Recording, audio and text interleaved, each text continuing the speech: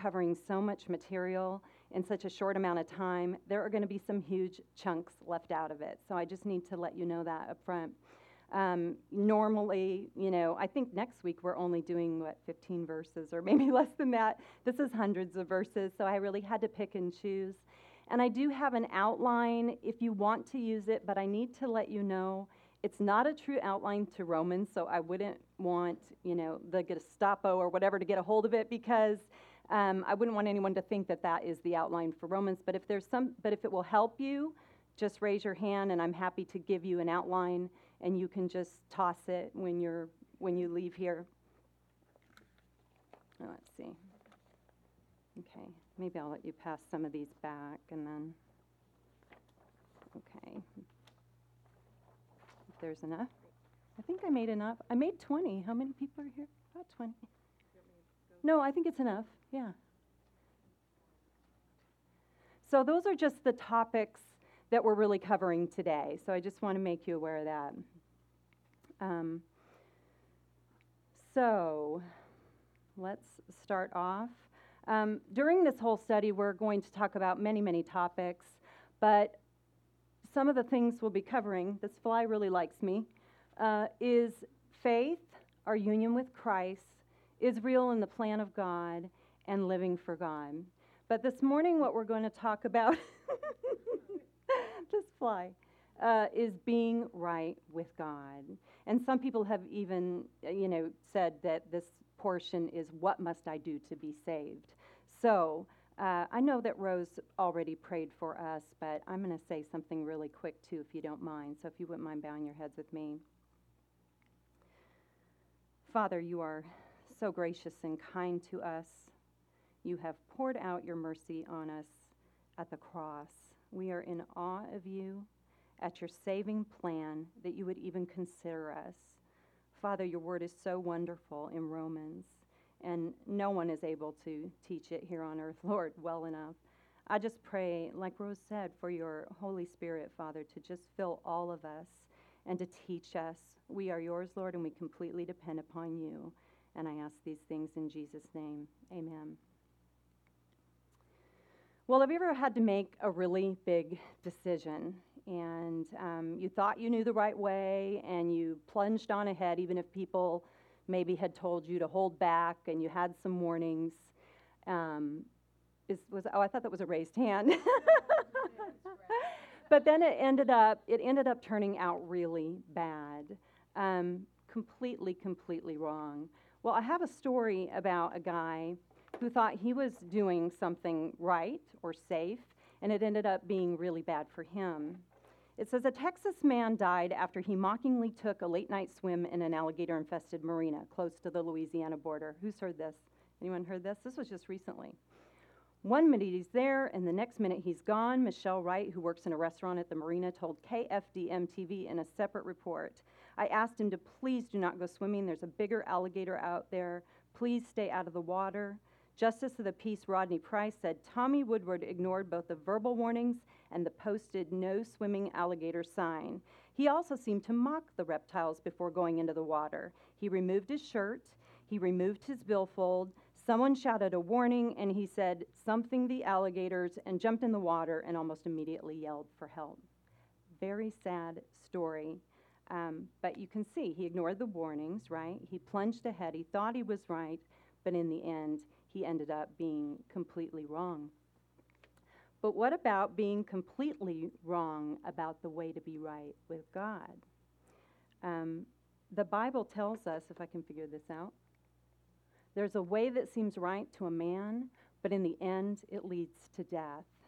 And this morning, we're going to talk about some ways that seem right to mankind, and we're going to talk about the way that is right and how we can be right with God. And so that's the title of our study, Being Right with God, from Romans 1 through 7. And you can see I made those divisions there, the verdict, the gift, and the conflict. And I think I actually have it here too, because I wasn't sure if the PowerPoint was going to work. So if you'll open your Bibles to Romans chapter 1. And like I said, we're leaving a lot out. Primarily, we're going to stay in Romans 1 and Romans 3 and Romans 7. So But for an overview, I'm going to give you a brief overview. The letter to the Romans was written by the Apostle Paul sometime probably in the late 50s AD, most likely from Corinth. And Paul is very excited to be writing to these Christians, most of whom he had never even met. Paul had heard about their great faith, and he longs to see them to go to Rome, because actually he had never even been to Rome, and he wants to share the gospel with them. He wants to encourage them to share Jesus Christ, the one that the prophets had talked about, the one who had completely changed Paul's life from a Jewish persecutor of Christians to the man that God chose to take the gospel to the Gentiles. So Paul really wants the Romans to understand this gospel. Because you see, he didn't establish the church in Rome, and others did, and there was lots of false teaching out there, and he wanted them to have a firm foundation, because as we know, there was a lot of persecution in the early church of Rome, and they were going to need to know what they believed, and we know that many of them did stand firm on the gospel because they went to their death having faith in Jesus Christ. And we too here in America, we may not be experiencing the kind of persecution that these believers had to face, but we definitely see some opposition coming. So we too need to be grounded in the gospel to know what the gospel is, because we don't know what's right around the corner. So the church there was comprised with both Gentiles and Jews, but it was mostly Gentiles. It had changed a bunch throughout the beginning of the church there. But Paul was a Jew, so we are going to see him in a few places in Romans speaking about each group. But they are one in Jesus Christ. And so he says in verses 6 and 7 that believers are called to belong to Jesus, loved by God, and called to be his holy people. They were separated unto God, though they lived in this very pagan Roman world. Verses 16 and 17 contain the heart of Paul's message about the gospel. And Paul says, "For I am not ashamed of the gospel, because it's the power of God that brings salvation to everyone who believes, first to the Jew, then to the Gentile. For in the gospel the righteousness of God is revealed, a righteousness that is by faith from first to last, just as it is written, the righteous will live by faith." Paul says, I'm not ashamed of the gospel, even though the whole world might think that he was foolish. He had known and had seen that the gospel is powerful. And that word power in the Greek is dunamis, and it actually means dynamite. So I don't know if you knew that, but God is redeeming people. He's rescuing people from a certain and frightful eternity apart from him through the gospel. And Paul says here that it's for the Jew and for the Gentile, which really means the gospel's for the entire world. But in the gospel, the way to be right with God is revealed, and it's by faith. In verse 17, the term first to last, I don't know if you can see it there. I'm doing the wrong thing probably here. First to last right there is actually faith to faith. So when you look at that, that verse actually says faith 4 times. So faith must be really important to us in our understanding of the gospel. And faith is the way that we're supposed to live. Paul says the righteous will live by faith. See, I'm not very good at this. The righteous will live by faith, which is from the book of Habakkuk. And this phrase is so key for Paul that he mentions it again in Galatians. And if you believe he wrote Hebrews, he mentions it again in the book of Hebrews. So faith is extremely important. Faith is what it's all about if we're to be right with God. And so I'm going to be expanding on faith more in future lessons. But back to verse 17, we see that the righteousness of God, it actually means a righteousness that is from God, one that satisfies God's requirement for righteousness. We need righteousness, and God gives it to us. God declares us right through faith, though in practice we may not be perfect. We may not be so right. So that's the good news, right? God is giving us something that we don't have and that we desperately need. But this morning, when we're going to look at this word righteousness. So we don't really have time to delve into faith, but we will, like I said. So, and I know I'm pressing the wrong thing. I put up on there oh, that's right, Rose. I'm supposed to be looking back there, but it's not back there. I put up the Strong's definition there, but I love what the lexicons say. And if you look at these three lexicons, they're all really similar in content as to what they're saying. The condition acceptable to God, the state of being right or being vindicated, and the state of moral perfection required by God to enter heaven. But for this morning, just to make it simple, when we're talking about righteousness, we're going to use, there we go. We're going to just call it being right with God. And for faith, we're going to call it believing God. And, it would take forever to talk about what faith is. But just for today, that's what we're going to call it. So in the last portion, like if we go back here and we look at this phrase, and it says the righteous will live by faith, we could say those who are right with God live by believing him, okay? So that's how we're to live. Those who are right with God live by believing him, live by what he says in his word. We believe it, we trust it, and we act upon it. So, again, we're going to learn about the way to be right with God this morning because we're going to soon see that apart from Jesus Christ, none of us is right. So let's go to our outline, and with Paul, oh, yeah, I can't see that, you're right. And with Paul, as he shows us this glorious gospel that he wants to share with these believers who had already heard the gospel, but he wants to share it with them again and make sure they completely understand it. So, back to our outline. This first section is the verdict. And what we'll see here is Paul is going to be speaking to or about some different people groups. And I'm going to hold this up right here, and I hope everybody can see it. And I want to apologize for the elementary nature of this poster, but it helps me. And I think if it helps me, that maybe it'll help you too, okay? So, this first group here we see is sinful humanity, okay? And that's the first portion that we're going to be talking about. God rejecting, these are some of the descriptions others have said about it too. So wicked, it's been called pagans, and it's comprised of Gentiles. So from 118 through 32, that is what is being addressed. And, it's funny because my husband goes, that guy looks so happy. And for the most part, people are happy, right? Would everybody agree with that? And the second section is moral man, self-righteous, and there is some discrepancy between how some people break up this section. But for today, what we're going to do is look at it mostly for the Jews, for the Gentiles, chapter 2, 1 through 16, and then the Jews 2:17 through 3:20, which Paul does directly speak to the Jews at that point in the chapter.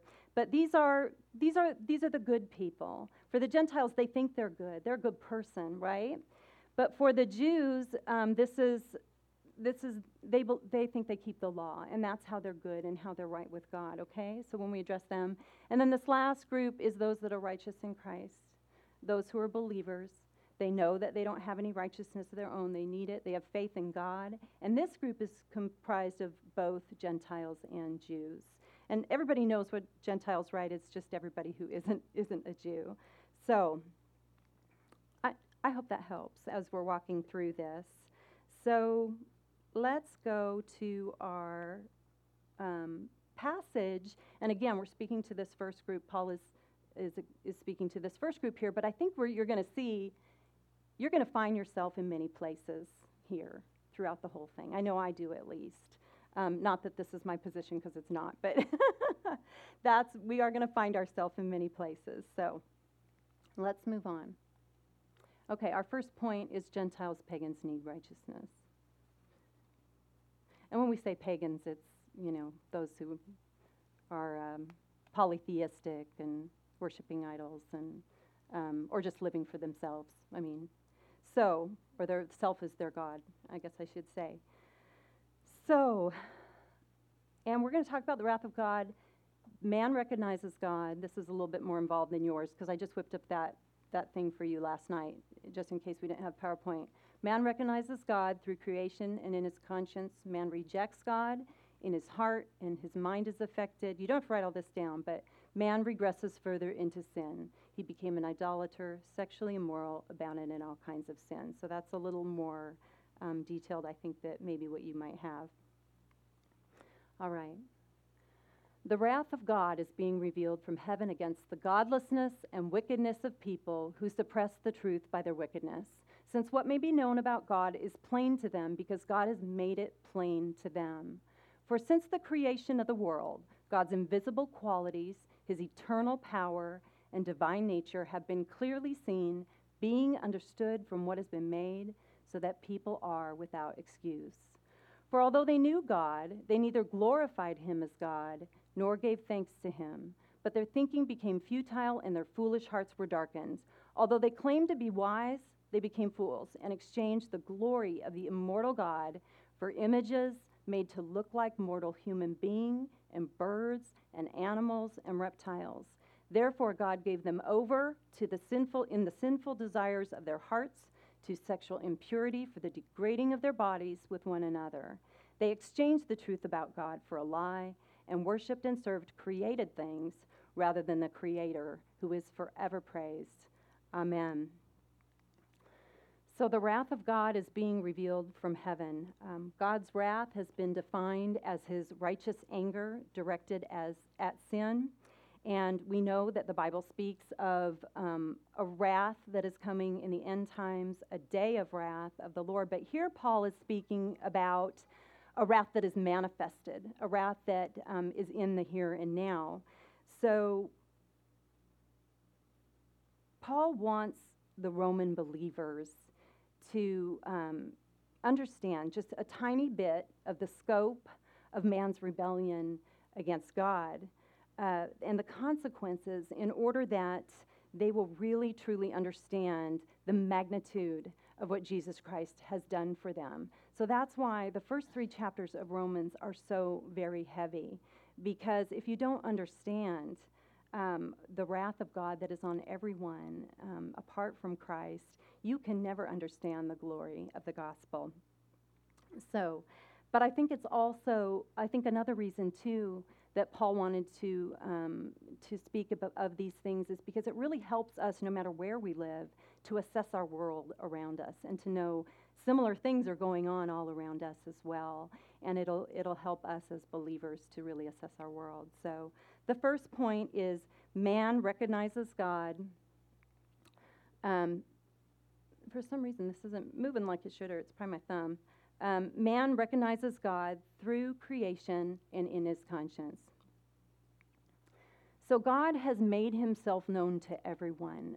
There's no excuse for anyone to say that God hasn't made himself known. And we see here it's through creation, first and foremost. It says what may be known about God is plain to them. God has made it plain to them. And God's invisible qualities, his eternal power and divine nature have been clearly seen, being understood from what's made, creation. And we also see there that although they knew God, it says, so inside of man there is a recognition of God. That is very clear. And actually one of those verses there, God has made it plain to them. In the King James Version, it said that God has, I'm trying to remember exactly how they said it, as something about, does anyone have a King James with them? I'm trying to remember what it said.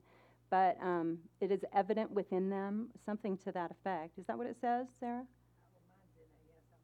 Oh, okay. So, but the point is that man knows. They know about God from what he's made. That man should be in awe of how beautiful and wonderful the world is, the beauty of creation, and also know how brilliant God must be from what they see, and also be able to determine that how loving God is for all that he provides for each one of us. But the wicked, it says, suppress that truth that God reveals, and they come up with their own ideas of how the world was created. I mean, we see that with the Big Bang Theory. I don't even know if that's still a theory these days, if they're still promoting that. But man also recognized God in the sense that he knew that there was going to be consequences for his actions. At the end of the chapter, it says, although they know God's righteous decree that those who do such things deserve death, so that makes it pretty clear that man has a sense of there is a judge and there's a judgment, and he knew that he was going to have to be accountable for his actions. So our next point is that man rejects God. And it says here, they neither glorified him as God nor gave thanks to him, but their thinking became futile and their foolish hearts darkened. So even though man knew God, he didn't worship him based on what he saw around him. He didn't bring God glory by living for God's glory or seeking him out.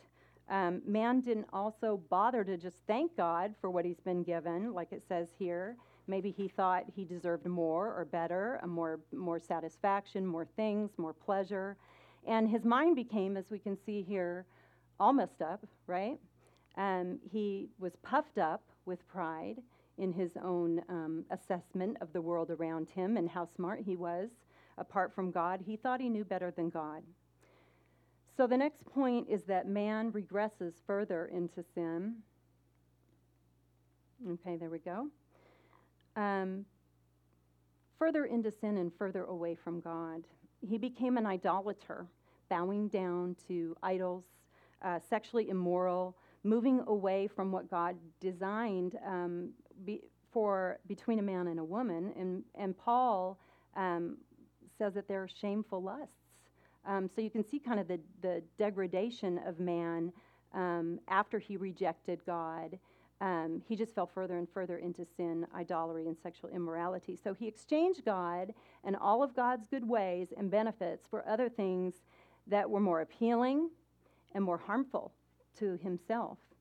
And did you notice the word exchanged there? How many of you have done a Roman study before, by the way?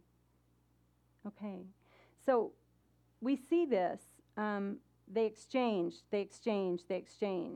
in the first chapter of Romans.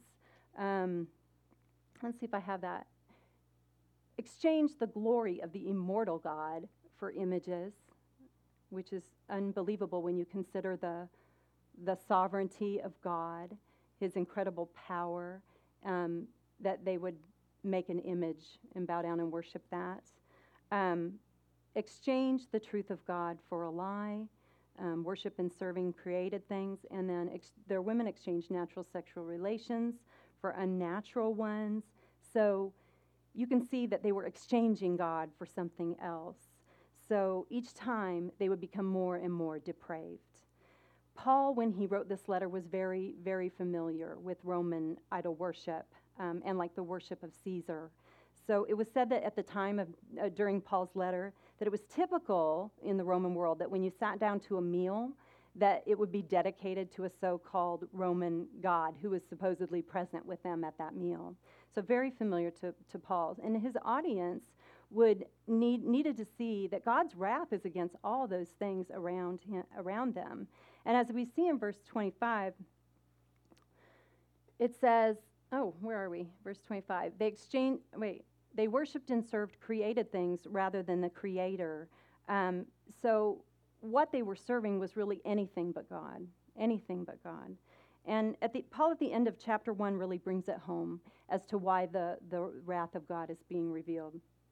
He speaks of mankind and says, they are being filled with all unrighteousness, wickedness, greed, evil, full of envy, murder, strife, deceit, malice.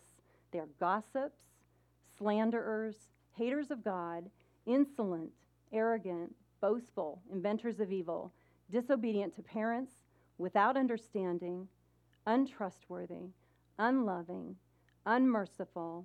And although they know the ordinance of God, that those who practice such things are worthy of death, like we said before, they not only do the same, but also give hearty approval to those who practice them. And I think that verse 32 is so key for our times, don't you? We see people applauding sin, and people who are flagrantly sitting there cheering them on in their sin. But what they're actually doing is cheering them on to death. You know, they think they're acting in love, but, if we stand on God's word, we know that that's not what they're doing. They are not loving. So some of these sins, I think that we can look at and say, yeah, I don't maybe do that so much. But what about being boastful? Or what about disobedient to parents? I mean, I'm sure I'm not the only one that's been disobedient to parents, right? But, I have a house full of disobedient parents. But who's been unloving? Think about that. So what did God do about all these sins? We've seen idolatry, we've seen sexual immorality, we've seen this huge list of sins here. It says here, God gave them over. God gave them over to them. So God gave them over in the lust of their heart to impurity. God gave them over to degrading passions. God gave them over to a depraved mind. So he handed them over to the increasing wickedness that they wanted to do in the first place, releasing man in some way to just go deeper into the sin he loved and away from God, and to experience the consequences of leaving God for idols and for sin. And we don't really know all the ways that God manifests his wrath in the here and now. But this is very significant, and frankly, it's quite terrifying that God withdraws what's been coined as restraining grace from man and just lets them plunge, right? And that man doesn't really care. So now it's possible, again, some people had felt like they hadn't rebelled against God in these ways that Paul has spoken about, like these unrighteous Gentiles. But especially the Jews. The Jews would have thought that since they were given God's law, they are righteous. They're already right with God. So now Paul addresses the Jews. But again, some scholars have really designated the first part as moral Gentiles that he's talking to. So, the Gentiles that have an internal rule of conduct that they are going by. So, this is where we're going. This is where we're going now. So if you'll go to your outline, we'll see that. I didn't even fill those in. Let me go back. Jews, moral men, need righteousness. Remember, we talked about the need for righteousness. And we're going to see here that man judges others and is hypocritical, and God is a patient and righteous judge. So Paul says this: "You therefore have no excuse, you who pass judgment on someone else, for at whatever point you judge the other, you are condemning yourself, because you who pass judgment do the same things." Those are hard words, aren't they? So Paul had just depicted this state of the wicked mankind, right, in chapter 1. And some might be, again, saying, look at those wretched sinners. But Paul is now saying, you're in the same boat because you do the same or similar things like it. And this reminded me of when Jesus speaks of sin being in our heart, it's what's inside of us, what comes out of a man's lips, and stuff too, because that results from what's in our heart. But so Paul's saying you're in the same boat. You're asking for judgment really against yourself when you judge. So he says in verse 3, "So when you, a mere human being, pass judgment on them and yet do the same things, do you think that you will escape God's judgment?" And I don't know how he said that, but that's how I would say that. But the answer is no. And Paul goes on to talk about the fact that God is the only righteous judge. He's the only one who knows what's inside of us, and he is impartial. And there's a day when God is going to judge man's secrets through Jesus Christ. He's going to lay their hearts open, and everything is going to be exposed. But humans, when they judge, they really just expose their own sinfulness, okay? And Paul says, because of your stubbornness and your unrepentant heart, you are storing up wrath against yourself for the day of God's wrath when his righteous judgment will be revealed. So, further on down the line in this section, Paul reveals to the Jews that they are really no better than Gentiles or pagans. just because they're given God's law. I mean, obviously some people are better on the outside than other people on the outside, but they thought that they were better because they had God's law, right? And he says, in fact, that they break the law in verse 27 of this passage. They are hypocritical. He actually says that his name is being blasphemed among the Jews because they break his law, but claim to be the law, claim to be the law keepers, right? And this would probably be a huge shock to them, that they were not right with God, right? So the Jews have a privileged position. They were entrusted with the very scriptures, the very word of God, and they were the ones that were supposed to reveal God to the entire world. So this would be very hard for them to hear. But in regards to sinfulness, they don't have any advantage, okay, because they're sinners too. Well, in chapter 3, Paul really sums it up. He says this: Jews and Gentiles alike are all under the power of sin. And then Paul kind of strings together these Old Testament quotes, mostly from the Psalms, to show the Jews that they really aren't righteous, and that really to show all of us that we aren't righteous. So this is what he says. I'm not going through the whole passage, but there is no one righteous, not even one.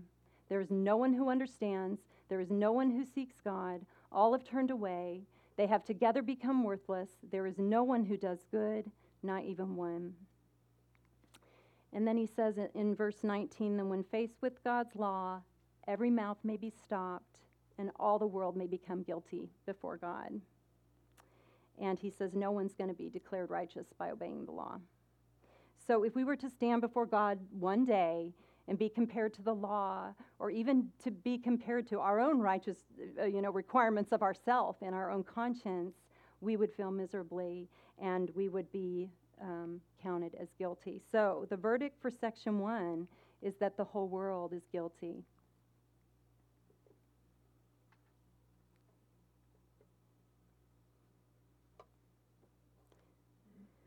So what we've read in this first section, and this is almost 3 chapters, of Paul's encouraging letter to the Roman church. It's what theologians call the doctrine of spiritual depravity, or total depravity. And one theologian actually called it the Sinorama. And I hate to even share that to you because it's kind of funny, but this is really not funny at all. I just like that term. But we may admit that we do things wrong, right? I mean, doesn't everybody do things wrong? But to be depraved, that's a whole nother matter. But all we need to do is to look at our children, Sure, they look pure and innocent when they're born, but then you have to watch out for the terrible 2s, and then the terrible 3s, and then the terrible teens, and then the terrible 20s, and then, I'm in the terrible almost 50, right? So we all are guilty, right? But part of our depravity is that we tend to take sin very lightly. Don't be so hard on yourselves. Everybody does that. And we do want to comfort people with that. But I don't know if you've noticed that the Bible is never really light on sin, okay? We are called as believers in Jesus to be a holy people, to be a people separated unto God, and to pursue righteousness in all of our conduct. But our principle for this section is just there is no one righteous, not even one, and that's not from me. That's actually from 3:10. So I stole it, but really from Psalm 14 or Psalm 35 too. So that's our principle. There's no one righteous, not even one. Well, we know from the scriptures that God loves the whole world and that he desires all men to be saved. But he's not under any obligation to save anyone because by nature we're all sinners. Or by nature we were born into sin. Let me explain that a little bit better. And if he didn't judge the world, he would be unjust, right? And we want justice. I mean, we want justice for those really, really bad people, right? But we don't want justice for ourselves and our own sin. So in the end, man has a really big problem, right? And it's truly a bigger problem than any of the problems that we even think about today.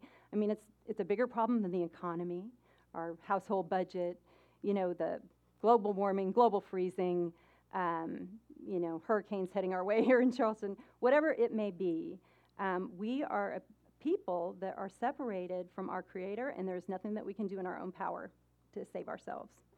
So, we've abandoned a loving God, a God of beauty, a God of goodness, a God of safety, and we have gone our own way, right? And so, how, I guess, after hearing all that we've just been through, how can we be right with God? Well, the next section is going to show us how. We're going to talk about, how can we be right with God? We need to receive a gift from Him. And so now, of course, we've moved over to this person here, right? But Paul begins with, but now, apart from the law, the righteousness of God has been made known to, am I turned off? No. The righteousness of God has been made known, to which the law and the prophets testify. This righteousness is given through faith in Jesus Christ to all who believe. There is no difference between Jew and Gentile, for all have sinned and fallen short of the glory of God, being justified as a gift by His grace through the redemption which is in Christ Jesus. So just when it seemed like all hope was lost for the world, we're all guilty, the God who is the judge and the creator of this entire universe, the one that actually declares us guilty through the law, also provides the remedy for us. He's given us righteousness and justification as a gift through faith in Jesus Christ, through faith in His Son. Maybe I need to put this up here, Neil. So righteousness is given through faith in Jesus Christ. So He met our need through Jesus Christ. God with us. Now, this righteousness is not because we obeyed the law. It's not because God looked down at us and He saw that we had potential. We had something good in us. Romans says that God justifies the ungodly. So if you're ungodly, there is hope for you in the gospel. It has to come from somewhere apart from us. So how did God do this? It says God presented Christ as a sacrifice of atonement through the shedding of His blood to be received by faith. Jesus Christ, by shedding His blood on the cross for us, freed us from the wrath that we deserve, from the condemnation, from the eternal separation from God, and amended our relationship with God. Christ's life was taken instead of our life, and He bore the judgment that we deserve for being guilty before God. So God decided that His Son will receive, what we deserve. And it is received, as we see here, by faith. And I wish that we had a lot more time to talk about faith. But faith has always been what God has been looking for in His people. And Paul has a great section here in chapter 4, if you get the time to read it, explaining Abraham. Abraham's faith was counted as righteousness, and he lived before the law of Moses was ever even given.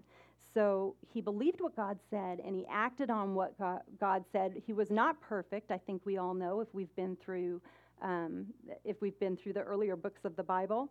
But so Abraham's way of being righteous with God was completely through faith in what God had said. And that's our way too. There is no other way for us to come than to believe God's testimony about His Son. He's given His Son for us. We need to believe it and act on it. So now we have, through Jesus Christ and His shed blood, we have peace with God through our Lord Jesus Christ. We are in a right relationship with God now. And remember the wrath that we deserved? Since we've now been justified by His blood, we've been declared righteous by God through Christ's blood, how much more shall we be saved from God's wrath through Him? But for the people that don't receive the gift of God's Son through Jesus Christ, it is said, Whoever believes in the Son has eternal life, but whoever rejects the Son will not see life, for God's wrath remains on him. So there's only one way to go. You cannot reject God's Son and the offer that God makes to save the world through him. In Romans 6:23, it says, "For the wages of sin is death, but the gift of God is eternal life in Christ Jesus our Lord." And that is one of the key verses for explaining the gospel. How many of you have heard of the Romans Road? Yeah. And you may have even come to faith in Jesus through the Romans Road. But this is one of the key verses. And again, it's a gift. It's the gift of God. So I'm not going to read through these, but look at the places in Romans that we see the gift of God. Paul explains in chapter 4 that if you went to work and you do your job, your paycheck is not a gift, it is an obligation by your employer, right? Because you've worked and you deserve that paycheck. If you had to work for God to save you, it wouldn't be a gift. And you could say that God owed you something. But God doesn't owe anybody anything. But God loves the world. And so Paul goes to great lengths to help have them understand that there is no place for anybody to boast or to have spiritual pride, thinking that maybe we're more holy than others within the church, because we all come the exact same way through faith in Jesus Christ. The gospel completely humbles us. And Paul says in chapter 5, verse 11, that we can boast in God. That's all that we can boast in, not in ourselves. So, the principle for this section is this: God declares sinners righteous through, where am I? Oh, there we go. Through faith in Jesus Christ.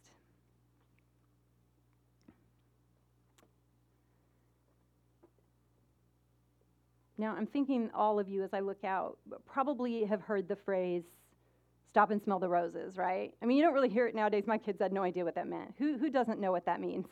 Everybody knows what that means, right? Well, anyways, the idea is that there is something really exhilarating, really wonderful, really just amazing, but it's right before you, but you're just so busy. I mean, you're just walking along your path of life, and you don't take time to really experience it. Well, Paul wants the Romans to really understand the gospel, to smell it, to know it, to enjoy it as a rose, right? It's a gift. It's a fragrant and beautiful offering from God.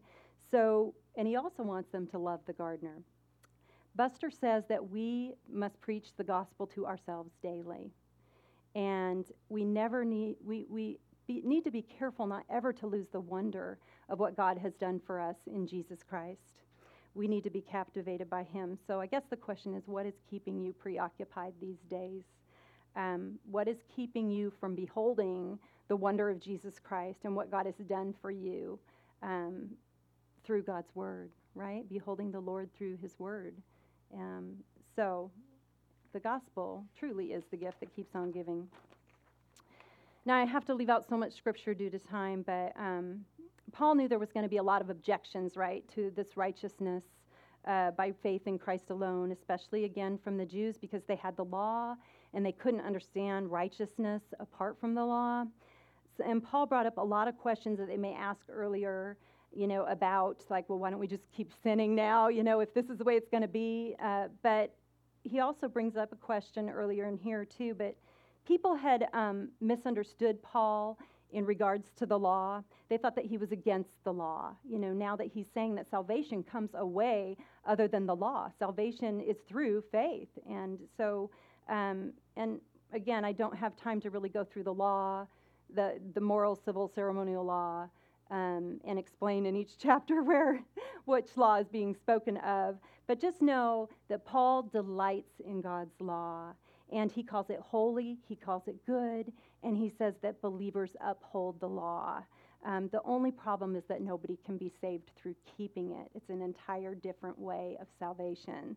And Paul found out that after he was saved, and he loved God's law, he still battled with sin. The problem was not God's perfect law. It was what Paul calls the flesh that is in him. In fact, when he heard the law, specifically one of the 10 Commandments, do not covet, he said it just aroused his desire to break the law. It's like knowing something's really fattening, and so you just want to eat it all the more. But so Paul tells us about his experience in Romans chapter 7, and I'm going to show you our outline first. Ooh, that was the flowers I was going to show you. I guess I'm behind myself, aren't I? That was our last portion. So believers battle with the flesh. Believers battle with the flesh. So I'm just going to pluck out a few verses due to time. I think we're doing pretty okay, though.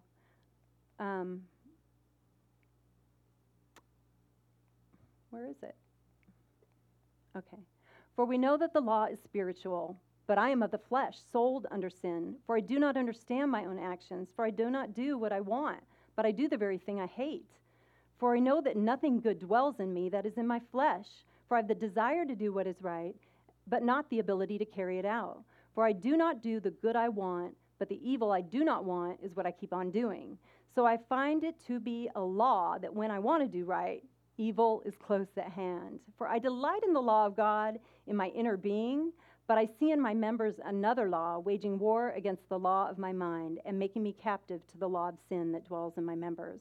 Wretched man that I am, who will deliver me from this body of death? Thanks be to God through Jesus Christ our Lord. Does that sound like your experience sometimes as a Christian? Does it make you sometimes doubt that you even belong to Jesus? A famous Christian singer-songwriter said these words about this portion of chapter 7. I don't know if Paul's talking about his life before he got saved or his life after he got saved. All I know is it sounds a lot like my life. And many theologians and pastors and saints and regular old people I would totally agree with that guy. So Paul shows us this war within himself, and it's between the flesh, and this is, in his words, he calls sin in him, right? And the spirit. And we'll talk more about the flesh later on too. But he has the desire to do good, but the opposite is happening. So why is this happening to him? And I remember reading somewhere that in this chapter 7, that me, and myself are listed something like 47 times.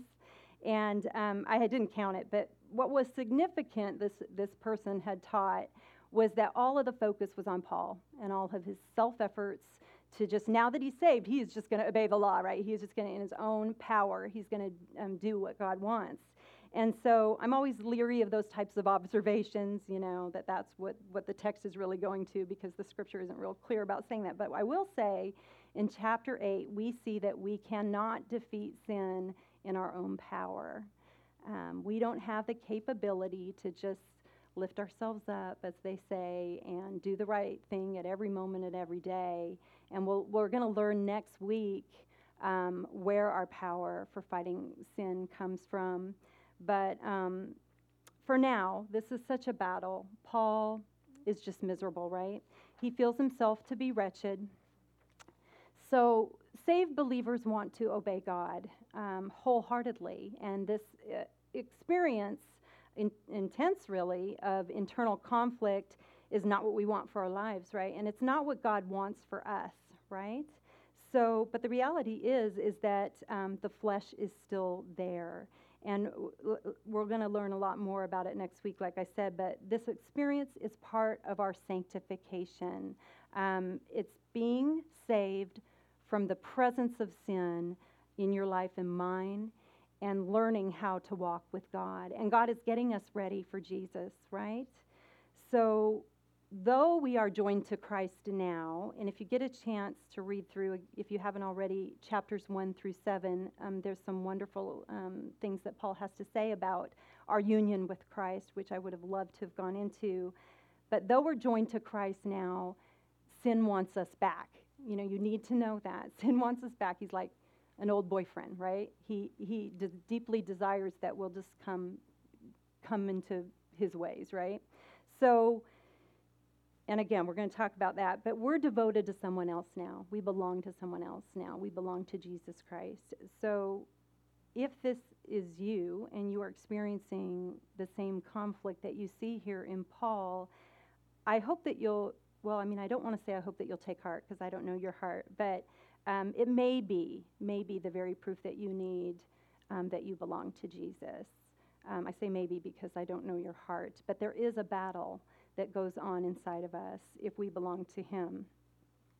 I found this John Piper quote, and I thought it was very applicable. Praise God for the war within, which sounds terrible, but serenity in sin is death. To be content with sin in our lives is what we saw here, wasn't it? It's here. It's death. It's death.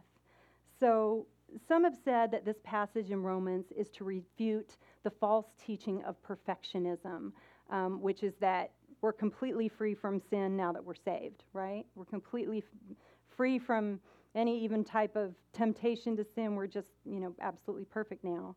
But the scriptures teach us otherwise, and I'm happy to show you some verses later on, but we don't have the time right now.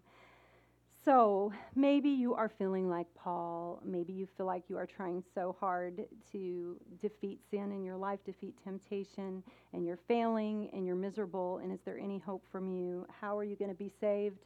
Paul says, thanks be to God through Jesus Christ our Lord. And if we really look at that, Jesus is the answer for us to be saved from sin, to be saved from this battle. He's the answer. He was the answer for our eternal salvation, and he is the one who is going to rescue us from sin in our lifetime too. So, and we are going to completely talk about that next week. So, find your rest in Jesus. Drink in the gospel. Stop and smell the roses.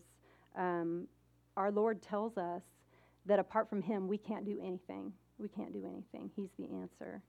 So, to close here, let me give you I think I did that. The principle, Jesus Christ is the answer for weary believers. And the last thing I'll say is we just began by looking at how, and I also want to apologize for talking so fast, but we had a lot to cover, and I didn't want to leave anything out that I felt like needed to be in there. So we began, next week will be way different. We began looking at how mankind can be so completely wrong in the ways that they take and when they think that they're right? Some flat out run from God. They reject him. They shake their fist like the guy that, jumped into the alligator pond, right? Just curse, just ignore any kind of warnings and run from God, run from his loving provision for them. And then we have religious moral man who is completely wrong. He's a good person. Surely he's not going to be judged, right? And the Jew that's going to make his own way through obeying the law, he's also completely wrong. And then there are believers who are both Jews and both Gentiles who are righteous through faith in Jesus Christ. And they hear the powerful gospel, and they understand they have no righteousness, and they go God's way, which seems like a foolish way to the rest of the world. Jesus says, I am the way and the truth and the life. No one comes to the Father except through me. So they take God's path and they're safe, and God gives them a gift, and he joins them along their road. And though they may falter and stumble, they are in his hands. And just like Paul said in the beginning of this chapter, they are called to belong to Jesus and loved by God and called to be his holy people, right? So they're right with God. So praise God for the mercy that he's given us, right? So let's close in prayer. Oh, Father, we are so in awe of the gospel and what you've done for us, and how when we come to you, you just give us so much. You give us so much grace, and you don't leave us to ourselves, Lord. You take care to help us and to discipline us when we need discipline, so that our lives will be lived, Lord, according to your way. So our lives will be full of the joy of the Holy Spirit, so that we'll be close to you. And I just thank you for all this reminder today of what we have in Christ. And I thank you, Lord, for the women who came here today, Lord. I thank you, and I pray for their hearts to just dwell on your word as they go home and go about the rest of their week, that they will have joy in you, that they will worship you, Lord, from what they've seen today. Father, we really love you, and we want to just thank you for our time together. And we just bless your name in Jesus. Amen.